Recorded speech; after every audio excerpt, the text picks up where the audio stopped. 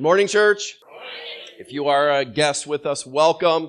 You are loved. You are loved here. And what we love to do together is that we get to open God's Word. And guess where we're going? Open up your copy of God's Word to James chapter 1. As we think about trials, as we think about the storms of life, are you in a storm today? Have you walked in and you're like, my life is a storm. My life is a trial. I thought it was going to be over by now. I didn't think it was going to last this long. I didn't think it was going to be this hard. And I wonder if you're in the midst of it. You're in the thick of it today. For some of us, we're just coming out of a trial and we're wondering, how did I even survive that? And where did that even come from? And I'm so glad it's over. And if you're not in either of those categories, then here's the reality. It's coming soon. If you're not coming out of it and you're not in it, you're about to enter in.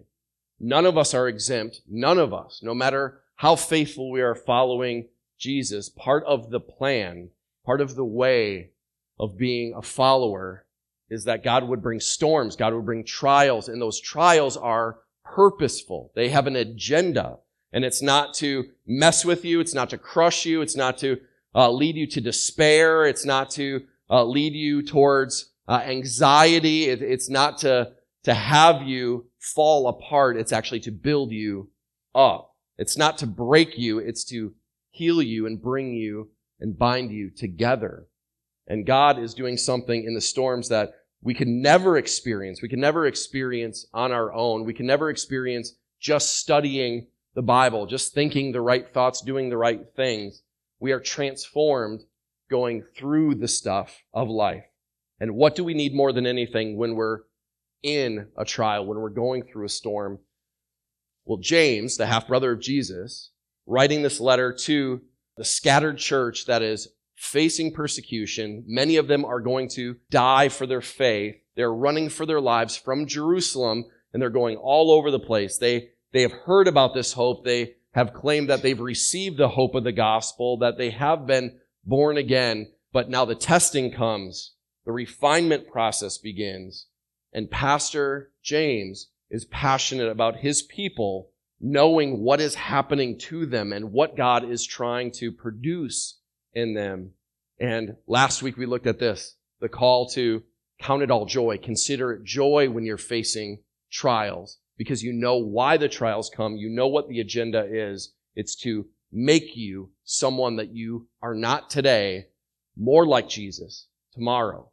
And then he transitions. And it's not a sharp transition. If you have your copy of God's Word open, we're going to be starting in verse 5. And in verse 5, we see this. It's not a hard left that James is turning here.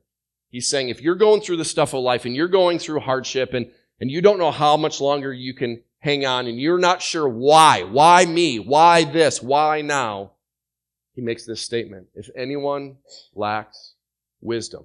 And I kind of laugh when I read that. Because in verse 5, when you're thinking, if, turn to your neighbor and ask him, if, how about when? How about every moment when I need wisdom because I lack it? Why does he turn to the subject of wisdom? Well, here's the reality. Wisdom is something you don't have, but you desperately need when you need it the most. And when nothing is going the way you expected and the life circumstances are crushing you, you need wisdom. You don't need more knowledge. You don't need more facts. You don't need somebody to walk you through and just tell you some cute little verses. And I need wisdom. I need not just more information about what's happening. I don't need more knowledge. Knowledge is not bad, but knowledge is not enough. Knowledge is knowing the truth. Wisdom is knowing what to do with it. Knowledge is theoretical, but wisdom is practical. Knowledge fills your mind. Wisdom guides your life. Knowledge is truthful. Wisdom is useful. Knowledge provides the information, but wisdom provides transformation. Knowledge tells you what to believe. Wisdom tells you how to behave, how to live. You can have knowledge without wisdom, but you cannot have wisdom without knowledge. And that's why wisdom has very little to do with your IQ. I don't know about you, if you've lived more than 10 minutes on this earth, you've met some really, really smart people that are really, really dumb. Have you not? You have met people with an off-the-charts IQ that are absolute idiots, right? Good thing none of those people are here, right? We're talking about those people out there. But as we consider the accumulation of knowledge does not lead to a life that is changed, right? We need wisdom. Wisdom is very, very different. Wisdom, here, let's start here. Wisdom is seeing all of life from God's perspective and living accordingly. Wisdom is seeing all of life from God's perspective and living accordingly. Everything in my life, seeing it through the lens of God's word, God's truth, and not just hearing the word, but doing it, living it. That's where we're going. Here we go, verse 5. If any of you lacks wisdom, well, number one, if you're taking notes, if I'm going to grow in wisdom and joyfully, remember we count it all joy when we go through trials, if I'm going to remain under these trials joyfully, if I'm going to grow in wisdom, I have to see my need. I don't know about you, but man, I can struggle to see my need for wisdom. I'm not going to pursue something that I don't think I need, correct? If I'm not convinced that I absolutely have to have something, I'm not even browsing for it. It's not even on my mind. But God uses storms, God uses trials to do something powerful. Do you know what he does? He reminds us, you are lacking something that you desperately need. And I have it in abundance. And I want to give it to you, God tells us. We need wisdom, but I have to see my need for it. God won't give you, we said last week, God won't give you more than you can handle as a common phrase. But the reality is, God is always giving us more than we can handle. God is always stretching us beyond our capability. If God only gave us what we could handle, we wouldn't call out for wisdom. We would say, got it. I got this because clearly you know I can handle it. Thank you, God, for just giving me what I'm competent and skilled and I'm excellent at. God's like, I want your whole life to be filled with reminders of you don't have what you need. You don't have what you desperately need. You don't have the wisdom, and I'm going to give you the storms, the trials that you are going to be reminded you're desperate. You're desperate. If I could handle it, I wouldn't need wisdom. So trials, I love this because we have perspective. Why trials? Why hardship? Here's what trials do. Trials are designed to drive you beyond you. Trials are intended to drive you beyond you. Well, I was comfortable and I felt pretty good and self-esteem up and I felt like I was in my sweet spot. And God's like, you're not trusting me there. You're not growing in wisdom in that place of comfort and ease and predictability. Trials are good things. They're a gift. Turn to your neighbor and say they're a gift. Let them know. They're a gift. Trials are gifts. Not desire gifts. Didn't want it. Didn't ask for it. But God knows what he's doing in it. He is wanting to pour out wisdom, but you're not going to ask for wisdom unless you're at a place that you recognize you don't have what you desperately need. Trial is meant to release you from the bondage of self-reliance. I don't know when the last time that you came across a story of a self-made man or a self-made woman and you're just like, man, how did they do that? They're so smart, so skilled, so strong. I mean, at such a young age, they were able to accomplish that and do that. And man, they're moving way ahead of everybody else. And by the time they're this age, they're going to achieve this. And by the time, and what do we do? And especially in America, what do we do with people like that? We go, man, why didn't I get that? Or I want to live that. Like, that's the dream, right? Like, I've always dreamt of achieving what they've achieved. Well, here's the problem. God is not in favor of self-made individuals. He created us to be reliant, to be dependent. And when we are independent of God, living as our own gods, the end of that story does not go well. Agreed? Living a life, even a life that's coveted by others, it doesn't end with well done, good and faithful servant. It ends with, I don't know who you are, even if you tried to live a little bit for me and tag me onto your life in your way, in your timing. The self-reliant life is not the life that we're called to live. So hear this. We convince ourselves that we are more righteous than we actually are. We convince ourselves that we have more wisdom than we have. And your weakness is not what keeps you from God. Your delusion of strength does. Your weakness is not what's keeping you from God. Your delusion of strength. Because anything that you have, it's not from you. It didn't come from you, and it's not for your glory. It's for It's for another. So why does James start here? If you lack wisdom, because wisdom is the game changer of how you respond and where you are headed in the trial and through the trial and after the trial. And I don't know about you, but I'm walking in this morning saying, put me on the list. I need wisdom. I don't have what it takes. Being in ministry for this long, every year, do you know what it does? Every year in ministry doesn't add a level of confidence. Every year in ministry adds a deeper and deeper reality of, why did I sign up for this? I do not have what it takes. And I don't just have what it takes on like an annual basis. There was the big hard stuff. Getting to a place, and I don't know if you've gotten here, where it's like every day, you're like, I can't do this. Why did God place me here? Why is he calling me to stay put here in the place where I feel so insecure and so inadequate? And I feel like I'm being asked questions every single day that I don't have answers for. Do you know how strategic that is? God's like, I need to remind you, not just once in a while, but consistently, you need wisdom. And you weren't pre-programmed with it, and your IQ doesn't help you out in this situation. You need something you don't have. So we ask. Turn to your neighbor and say, ask. Tell them, ask. Are you in the habit of asking for wisdom? Are you recognizing your need? And are you calling out? We would rather argue and destroy and complain and rebel and indulge and gossip and attack and lie and steal and hurt and drink and smoke and party and spend and self-destruct when life goes bad. Anything but cry out to God. Is that you? That was my whole life. Anything but call out to God. Anything but surrender to God. Anything but ask for help.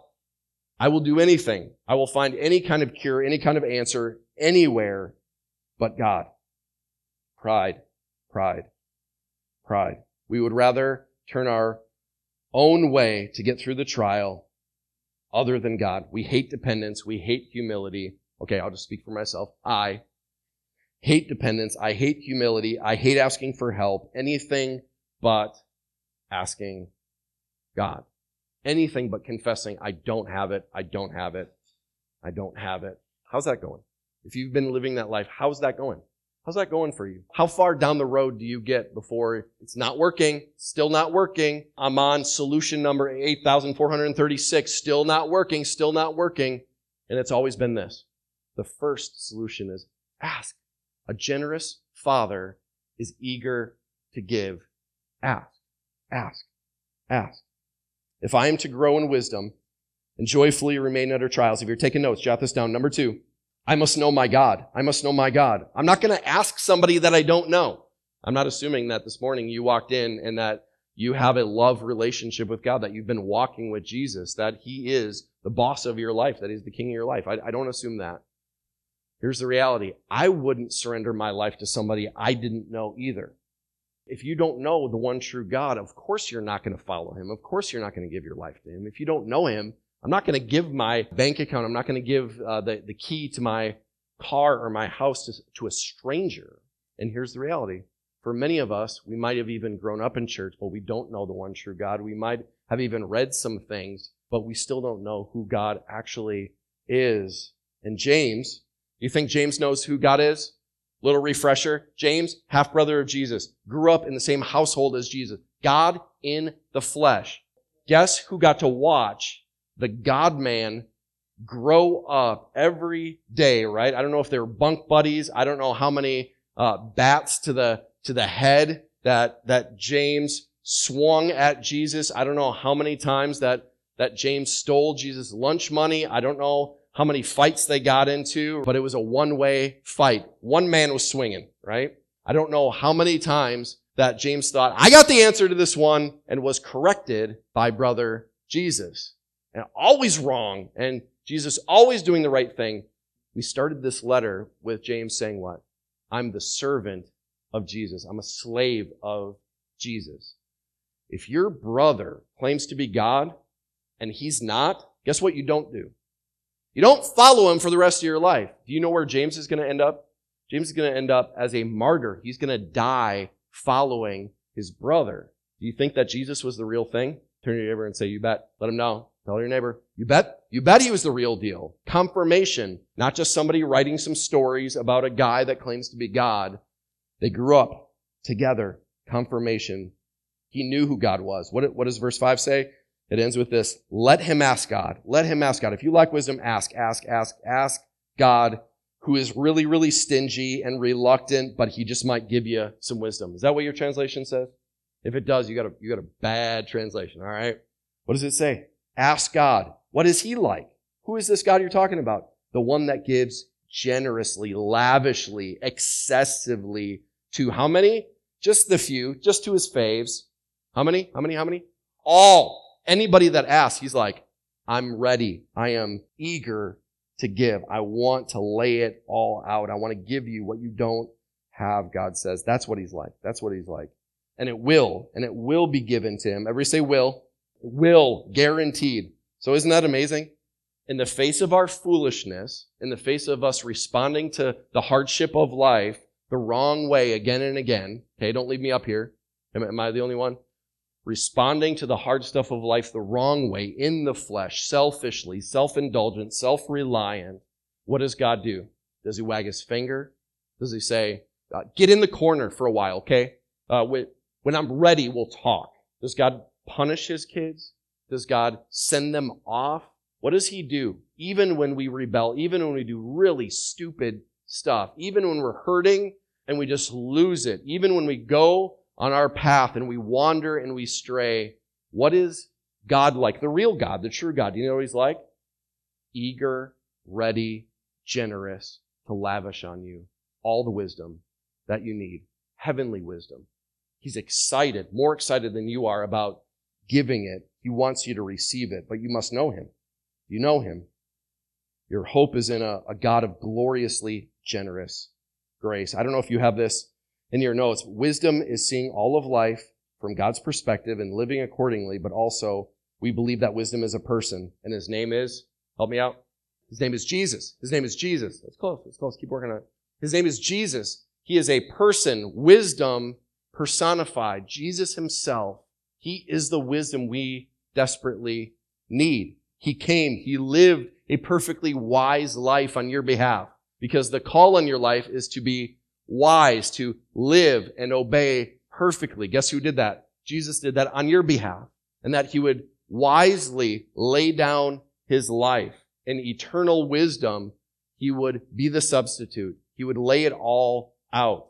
And the wisdom of God would be to raise him from the dead, the power of the Holy Spirit, and then give you that same Spirit that raised Jesus from the grave. You have the Holy Spirit in you if you're a follower of Jesus. There is wisdom to God's plan. There is wisdom to be had, and it's found here in Jesus. And I just wrote down, I should be telling different stories. I should be sharing more stories like, I was such a fool. I did it again. A trial came. I responded my way. I did what was right in my own eyes. I thought it would fix it, and it didn't. And God, you gave me a wife that constantly is asking, now is that wise? Is that wise? Is that a wise decision? Do you think that's wise? And I don't know if I've ever said it out loud, but I've probably mumbled it loud enough. Shut up. That's typically how I respond to the wisdom question. But God's not done yet.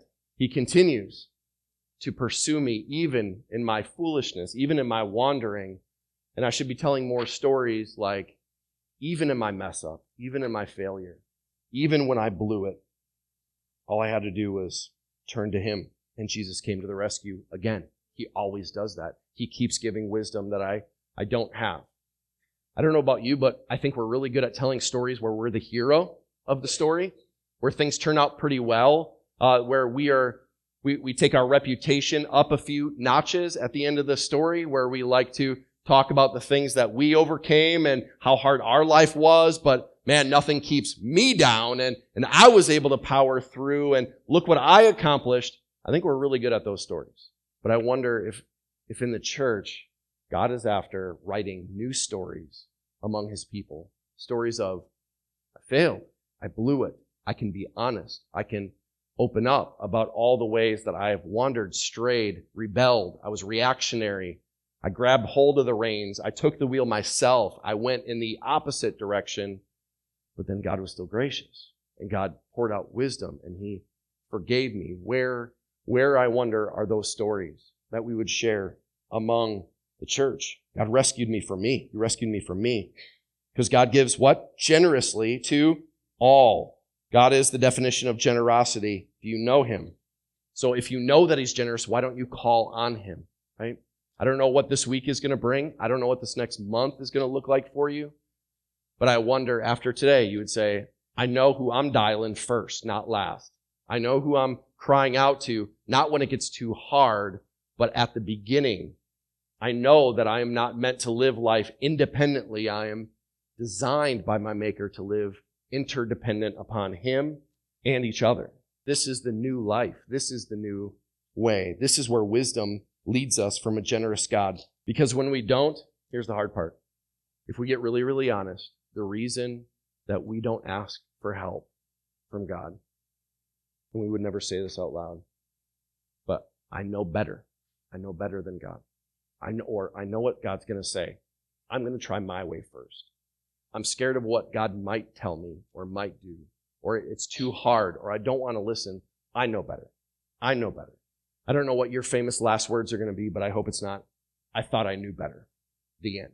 I want my story to continue to tell. He knows better. And I call out for help at the start, not the end, not the end. He gives generously, without reproach, without reproach. The aim of your life is not that someday you're going to wise up, have the answers, and then finally you can be on your own. I don't know what your thoughts about the Christian life are, so we can clear some of this up.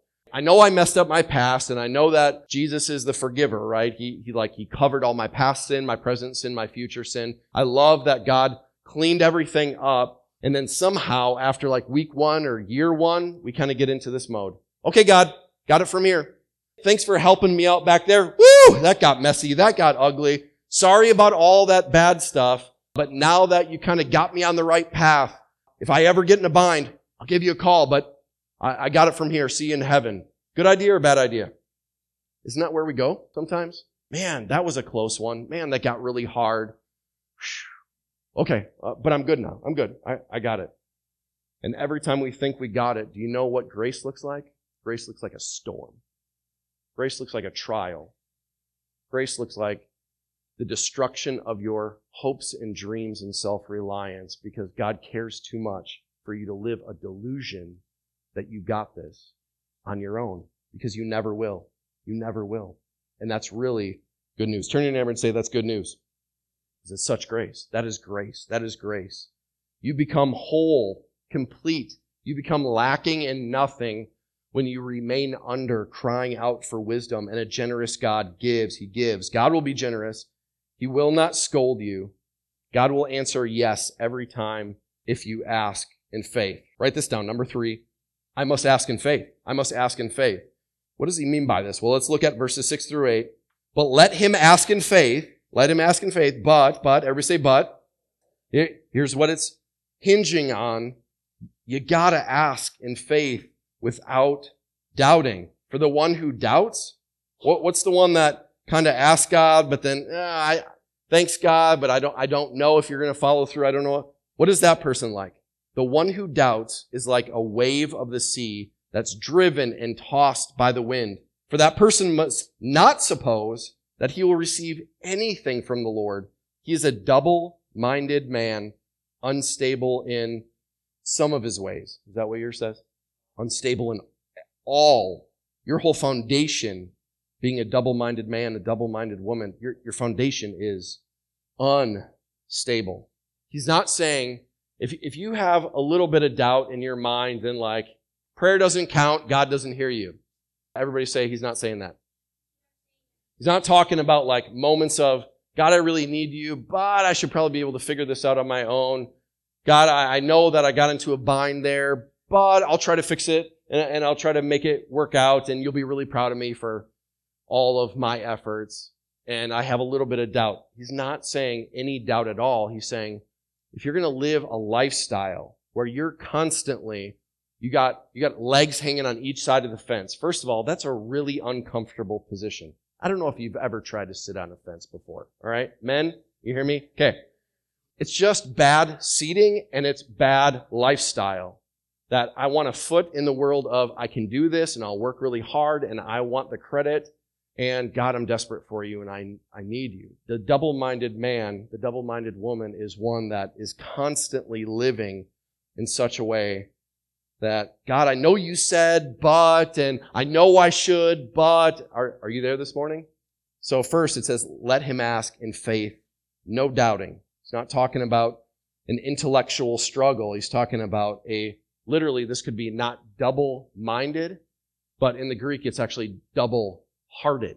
My affections, my desires are torn in two different directions. I kind of want to please God, kind of want to please myself. I know that I should live God's way, but I kind of want to live my own way. I know I should be dependent, but my heart's like, nobody else is doing that. Nobody else is living that way. The heart is divided. This is a problem. And as followers of Jesus, we always have conflicting desires, right? I mean, none of us have graduated from the place of where our heart is pure, right? All the time. We don't live that way. But instability, this unstable lifestyle comes that when God is exposing the foolishness of doing life our way, and we're still fighting and we're still making excuses, maybe some of us, we would never say this, but we would look in the mirror and say, I love me and I have a perfect plan for my life, right? I love me and I have a perfect plan for my life. I know how it's going to play out. I got it all figured out. And when God says, no, there's a different path, right? There's a different way. And instead of the disappointment, I need to work on the heart level of what do I really want? Pleasing God or pleasing self? Those are the two options on the shelf, right? And I'm staring in the grocery aisle at pleasing God, pleasing self. Pleasing God, pleasing self. Which one am I going to grab and take with me? And God says, choose pleasing God as your heart motive, single drive, and watch the rest of your life head in a very different direction, play out so much differently than you ever imagined. And is God giving wisdom to affirm your plan? I don't know how many times that I've spent time praying with people, and I don't know, when you're a pastor, you get a unique perspective.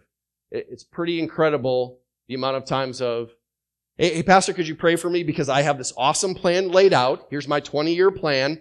And I figured, if you pray over this, then, God will kind of wave a blessing over all the plans that I have for my life. Anybody think that's great? God's not saying, I'm going to give you wisdom for your own selfish agenda, right? He doesn't say, oh, you want to show up to church occasionally and then live a life that's worldly and self-indulgent? Just ask for wisdom and God will put a stamp of approval on that. That's not what he's saying, right? He's saying there is wisdom, there is grace given for those that say, I'm done sitting on the fence. I'm living not for my own claustrophobic kingdom of one. I'm living for the big sky country kingdom of God. There is freedom. There is wisdom found when we say, God, my life is not my own. It's yours. I'm not double-minded. I'm not double-hearted anymore. I'm moving forward. I'm moving forward unified. My heart is unified. But the question is, do you trust him? Do you trust this generous God? Do you trust the Jesus that gave it all for you? Do you trust him? Just because you know about him doesn't mean he's trustworthy in your heart.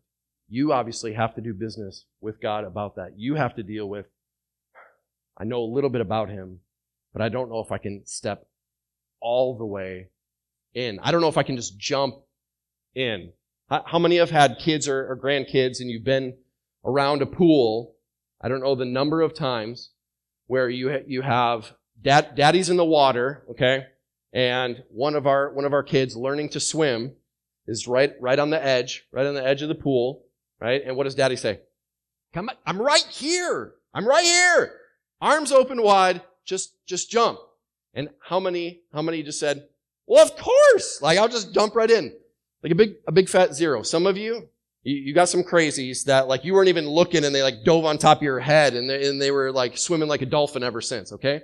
most of the time, it's a little bit of like, I'm not even comfortable stepping up to the edge. Nonetheless, I don't know if I can trust you. And it's like, do you know who I am? Do you know who I am?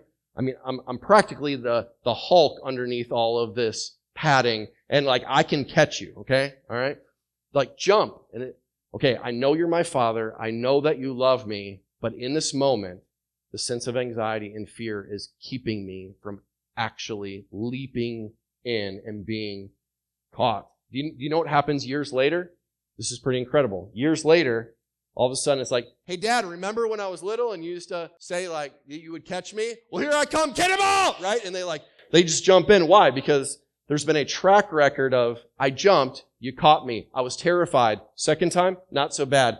118th time, okay, like you are a little trustworthy. That one time, yeah, you dropped me, but yeah, at least you got me out of the water before I drowned, right?